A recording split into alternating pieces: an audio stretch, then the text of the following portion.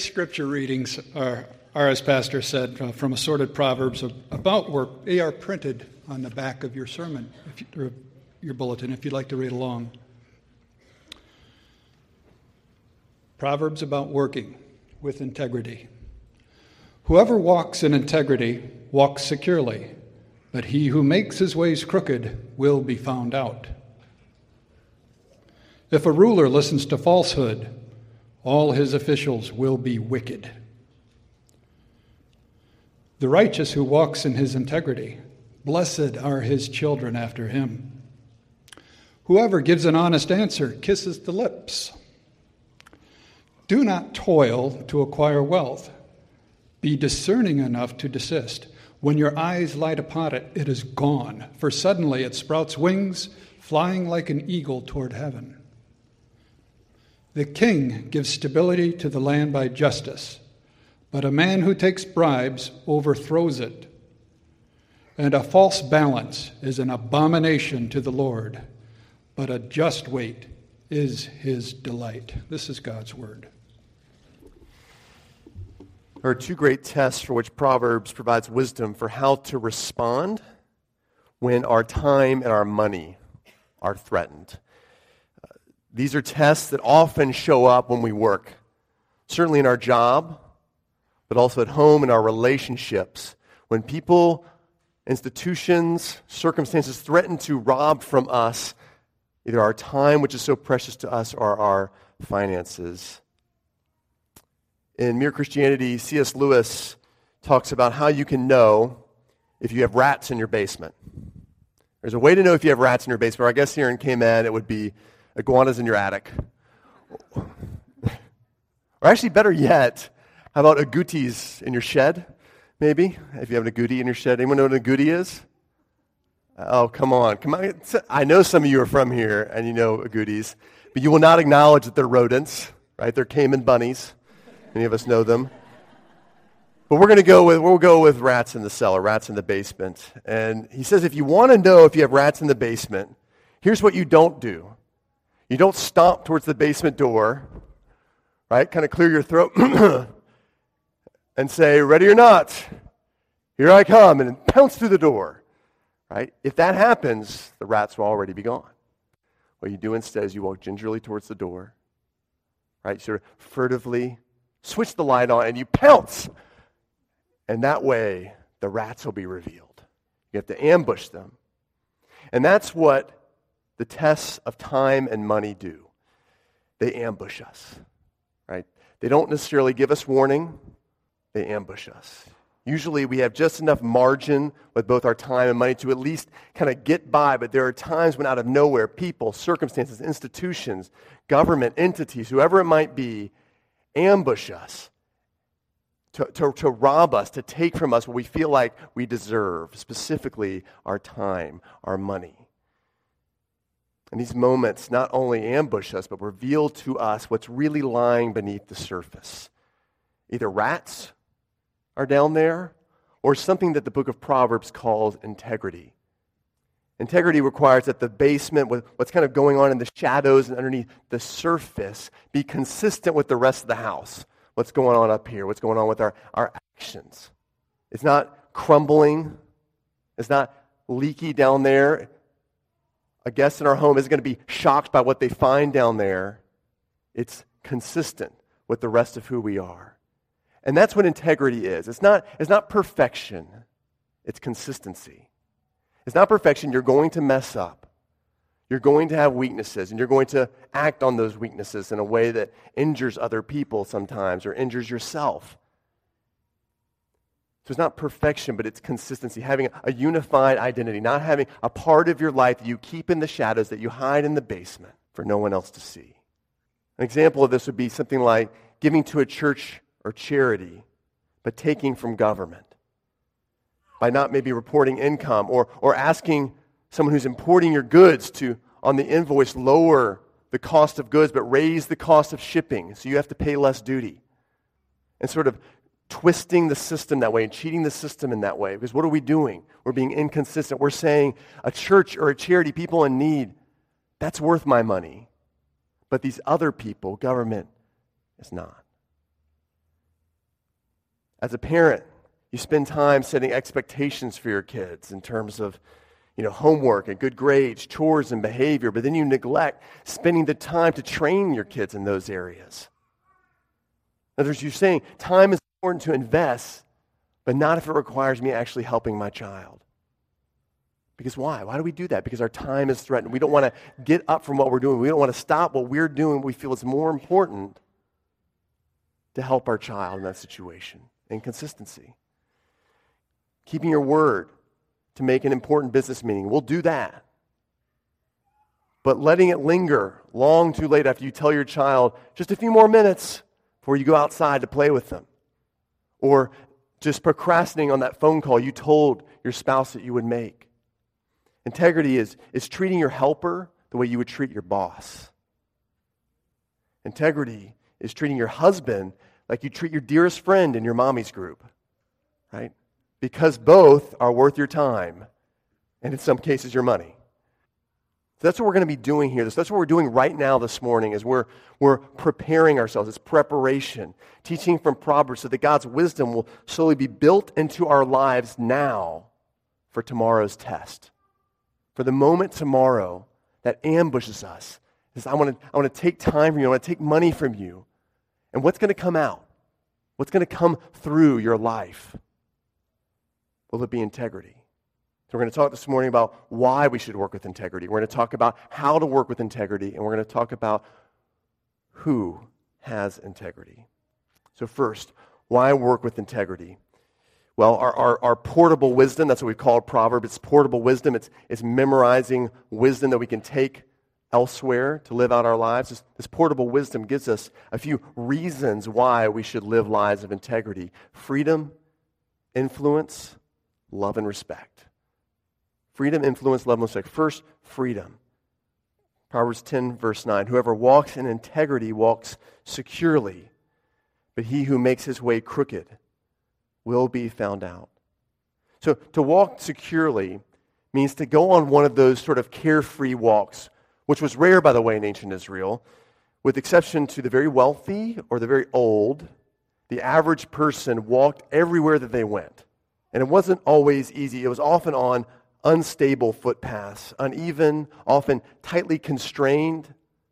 And often on both sides you would find ditches or little runoff areas where flood water would run off into, such that even a person with a limp or a minor infirmity, if they even fell, they were always in danger of falling. And if they did fall, it was going to be hard for them to get back up. But the person who walks uprightly, as the old King Jimmy version mentions it, uprightly, doesn't have to fear that. If a root comes out, something kind of wants to trip them up, an animal runs in front of them, because all of their members of their body are working the way they should. They're agile enough. They don't have to worry so much about the way that they walk. They're free to remain upright.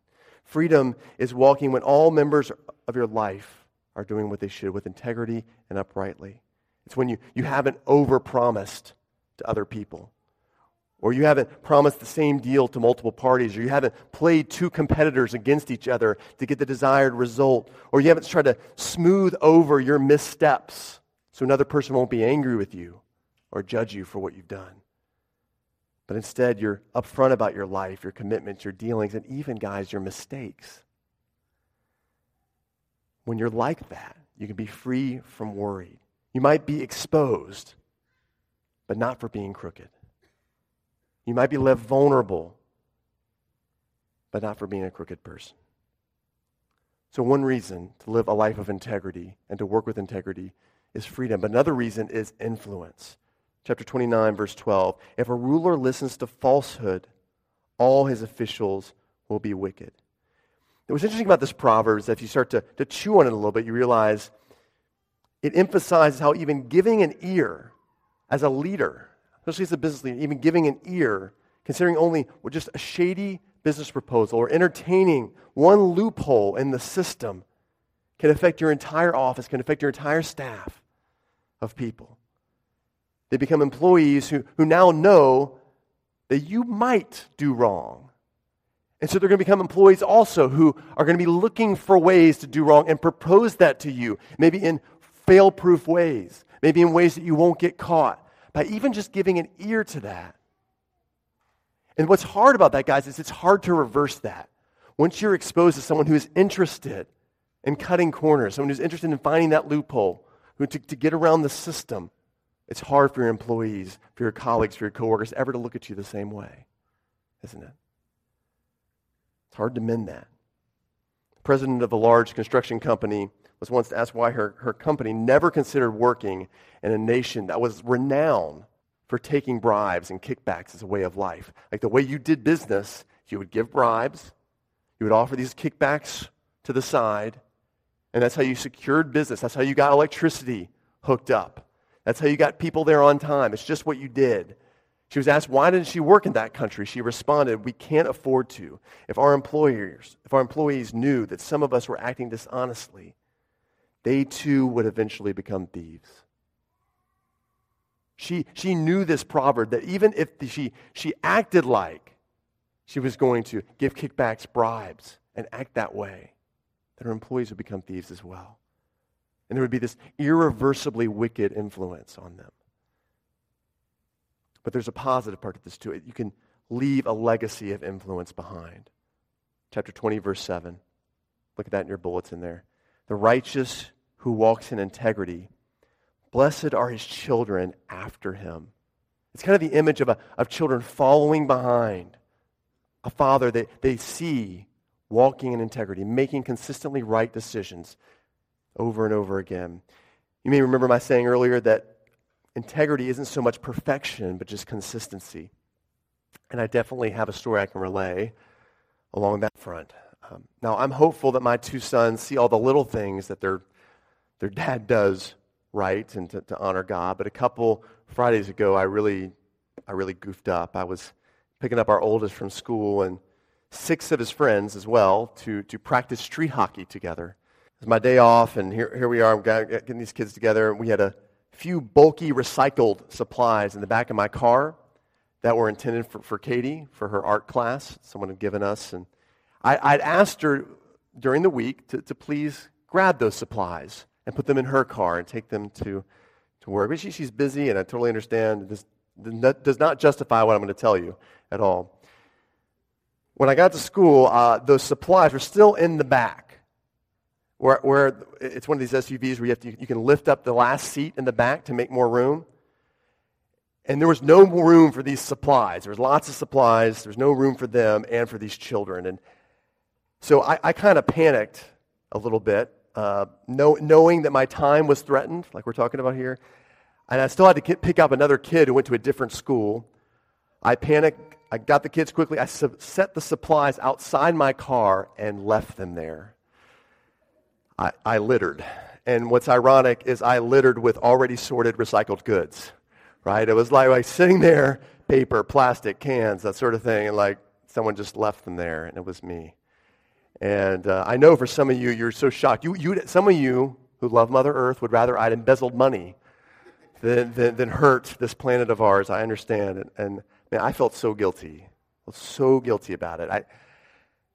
After the kids we had over went home that day, I apologized, took Mason aside. I said, Mason, I got to tell you something I did. I did the wrong thing. I'm glad I did. He actually noticed. He noticed next to my car the things I'd left behind. And then I set out then to go back to the school and rectify my deed, and only to be told by Katie that she had already driven to school and rectified it for me, leaving me #humbled at that point, and a little bit embarrassed. Now, I share this with you guys because I had a couple stories to roll out of examples of people who stood up with perfect integrity when someone's money and time were threatened. But while embarrassing, I really just felt led to share this story because I know there's some of you who haven't lived the life that is in line with your convictions. There have been times where you've done something that goes against what you really and truly believe in your deepest of hearts. And you fear ever mentioning it. You fear telling someone, you know what, I messed up. But I think integrity is built not only in doing the right thing, but also responding rightly when you've done the wrong thing. In fact, in many ways, that will really determine the trajectory of our life and character. How do we respond when we've done the wrong thing? We'll respond righteously. And righteous responses to wrongdoing will equally influence those after us, be it the employees who replace us or the children who outlive us. So another reason to walk in integrity in the way that you work is certainly the influence you're going to have over others. But there's another reason, a coupled reason here. That's love and respect. Proverbs 24:26. Whoever gives an honest answer kisses the lips. Whoever gives an honest answer kisses the lips. And on the surface, this might sound like the only motivation needed for all the single males in here to live lives of integrity, right? I live an honest life. I get a kiss on the lips. Nice, right? That's not necessarily what Proverbs means here, and I will tell you that it's definitely not what Proverbs means here. This phrase, Fatim Yashak, kisses the lips, is used elsewhere as an act of either homage and respect towards a god, either homage and respect towards gods, or as an act of affection. For example, when two brothers are reuniting, an act of homage and affection. So if you want to show love towards neighbor, if you want to pay homage towards God, you live rightly. You tell the truth in what you do. You don't try to skirt the truth, concealing it. So that's why we should live with integrity. Now, how do we carry this out in our lives? How do we work with integrity? And you know what, actually? I'm going to do something I don't normally do, which is I'm going to bypass this entire part of the sermon. I really felt led to do this. If you can go to the next slide. I could give you some strategies. I was going to talk a little bit about freeing yourself from the love of money, the importance of rest to your work. But I really feel led to get to the heart of living a life of integrity, getting to the heart of the transformation that's needed and the trust that's needed to live a life of integrity. So we're going to, if that's okay with you guys, skip this part of the sermon. Some of you are like, yes, please, anything to make this shorter. But I really want to get to who works with integrity, the person who works with integrity. See, guys, because integrity is one of those things that's built slowly. It's lost quickly. Right? So Proverbs has talked about walking in integrity, and integrity is like that. You build it slowly. And like in my own example, it could have been lost very quickly if I didn't rectify things. But here's the good news. It can be transformed instantaneously. Instantaneously. Some specific cases have been reported about this. In his book, The Proverbs-Driven Life, Anthony Salvaggio points to one of these cases of an instantaneous transformation of one's character. Arguably the most inconsistent person in the Bible was also one of its most important to its history, God's people. That is Jacob, the master of shrewd dealings, the shrewd manipulator of events. Let me give you a few examples of Jacob's life.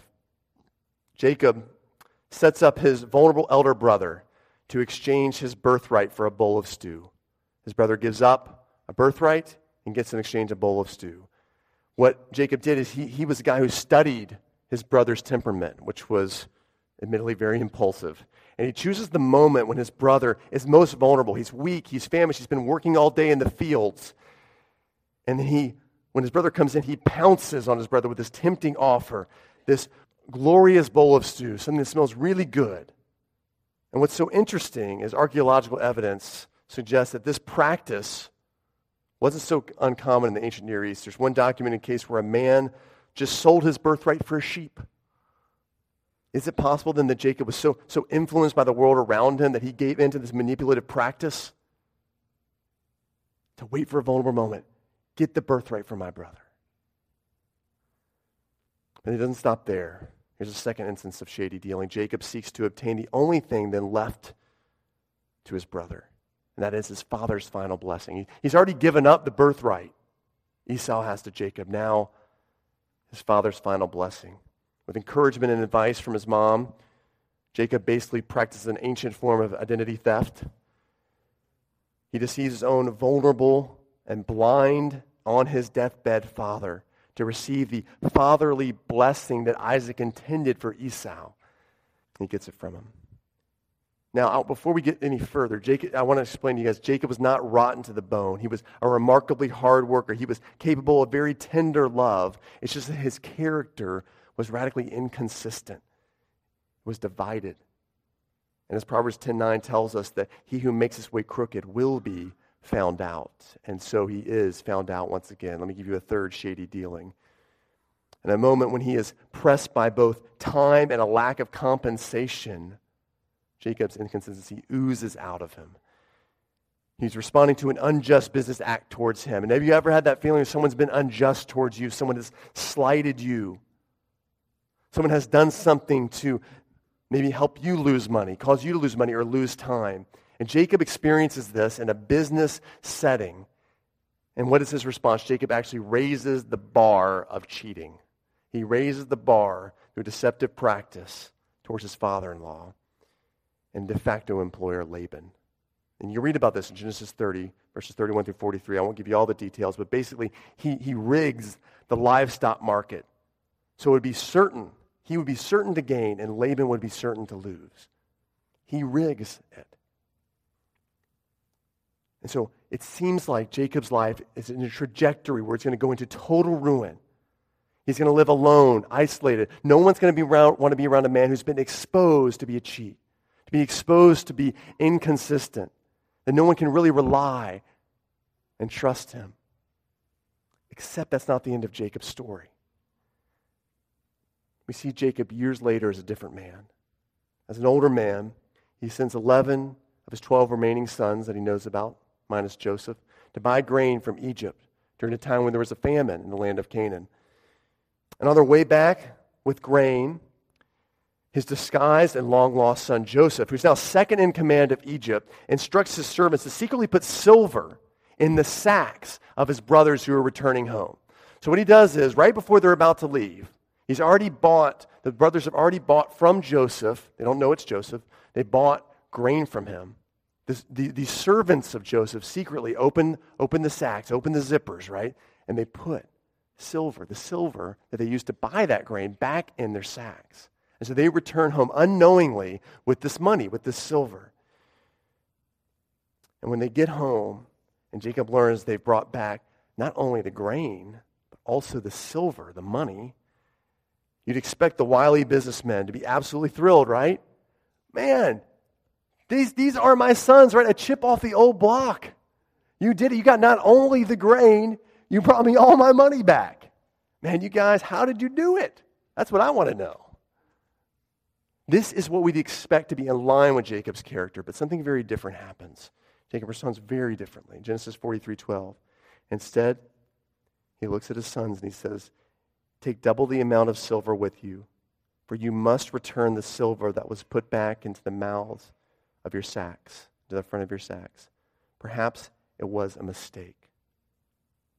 Now look at this. From Jacob's perspective, this is the equivalent of sort of looking at your receipt and recognizing you weren't charged for any of your groceries. Right? And it's that moment of like, oh my gosh, I've hit the daily lottery. Except multiply that for a year. Because it's going to be their food for a long, long time. How would you respond in that situation? How would you act? And not only, you would think Jacob would jump for joy. Right? This is the moment. Instead, he responds not only with honesty, but excessive generosity. Take double the amount back. He assumes the best in people. It was probably just a mistake. What happened? What has caused Jacob to go from an opportunistic thief to a man who's suddenly full of integrity and generosity, but simply in between his scheming towards Laban and honest dealings with a rich foreign country, Jacob is transformed. In Genesis 32, Jacob's actually running from Laban. Laban's found out what's happened. Caught in his schemes, his inconsistent life exposed, God gets Jacob alone, and it's this picture of how many of us feel when we're alone living a double life. We're living this one life externally, but behind the scenes we're scheming in one area of life. We're being deceptive, we're cutting corners, we're finding loopholes. In reality, it's a very lonely place, and God gets Jacob alone. And there, the living God wrestles with him all night long.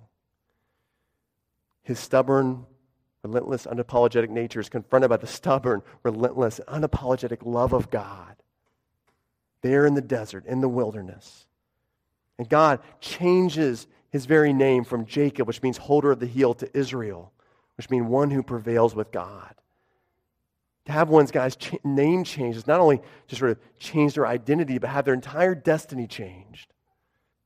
So Jacob goes from one who's been pulling on the heels of others to pull himself up in the world, to one who has success solely because God has touched and transformed him.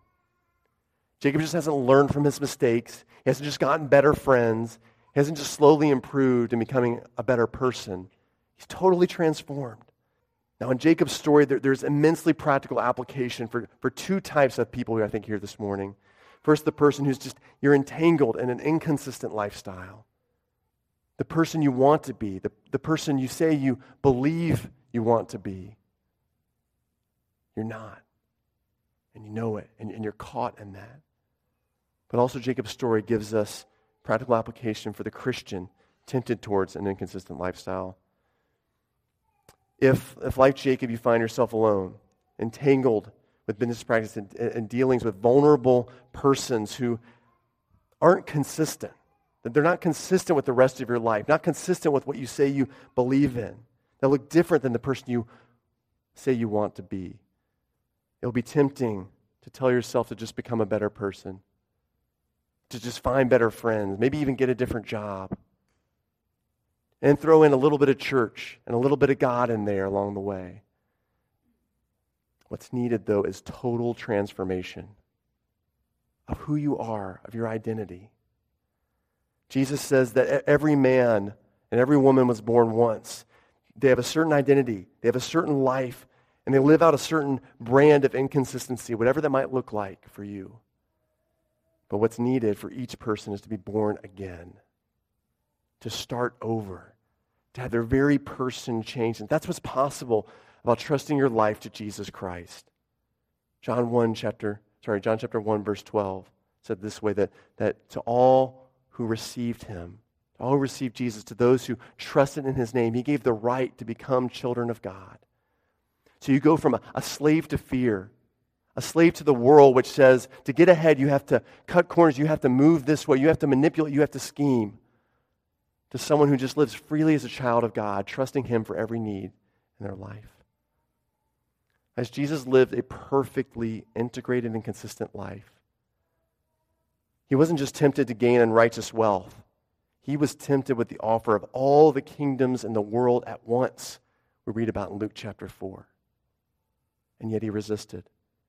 He was tempted to not pay his taxes, which would have been easy for him to say, you know what, I'm the Son of God, I don't have to. And yet he did anyway. He lived this perfectly integrated life, yet on the cross he was counted among the vilest of criminals. He was accused of being a fraud, as one from whom men hide their faces. Even his Father turned the other way and didn't look at him. What was happening in that moment? What was happening there on the cross? Jesus was becoming disintegrated, literally disintegrated. Every good and noble quality and deed of Jesus at that moment was stripped from him and transferred instead to Jesus on that dark Friday. It wasn't just a lack of integrity. It was the lack of integrity of every person who ever lived or ever will live. The Apostle Paul puts it this way, 2 Corinthians 5:21, that God made him who had no sin. He was a perfectly integrity man, like he had full integrity in his life. God had made him who had no sin on the cross to be sin for us, so that in him we might become the righteousness of God, that through knowing Jesus we might become right with God. On the cross, Jesus became disintegrated so that we might become integrated again into a whole person, the person we've always wanted to be, the person we'd like to be, but we can't get there on our own. Remember Jacob. He tried on his own to work harder. You can read that in his account. He tried on his own to be kind to those in his family. But his best efforts couldn't mask the disintegration that came oozing out of him when the pressure was on, when time was required from him, when money was pressured to be taken from him. He needed to meet the living God and be forever transformed. That's the opportunity, guys, who you and I have through Jesus Christ. to be transformed, to wrestle with God and to be touched forever by Him. That's a great opportunity for you this morning. And if you recognize that in yourself, that you're caught in a tangled web, Jesus can instantaneously change you from the inside out. For those of us who've already trusted our life to Jesus, but you can't face the constant pressure of living an inconsistent lifestyle, Jacob also speaks to us. See, guys, earlier God had promised to give Jacob the very things for which he spent his whole life trying to scheme and steal. God promised Jacob that he would prosper and that his older brother Esau would eventually serve him. At Jacob's birth, God declares, Genesis 25:23, that the older shall serve the younger. That was referring to Jacob. Jacob would be served by his brother. See, that means, do you see that? That Jacob was destined to receive both the birthright and the blessing. But what God promised to freely give him, Jacob tried to attain through other means, right? Cutting corners, shady dealings, identity theft.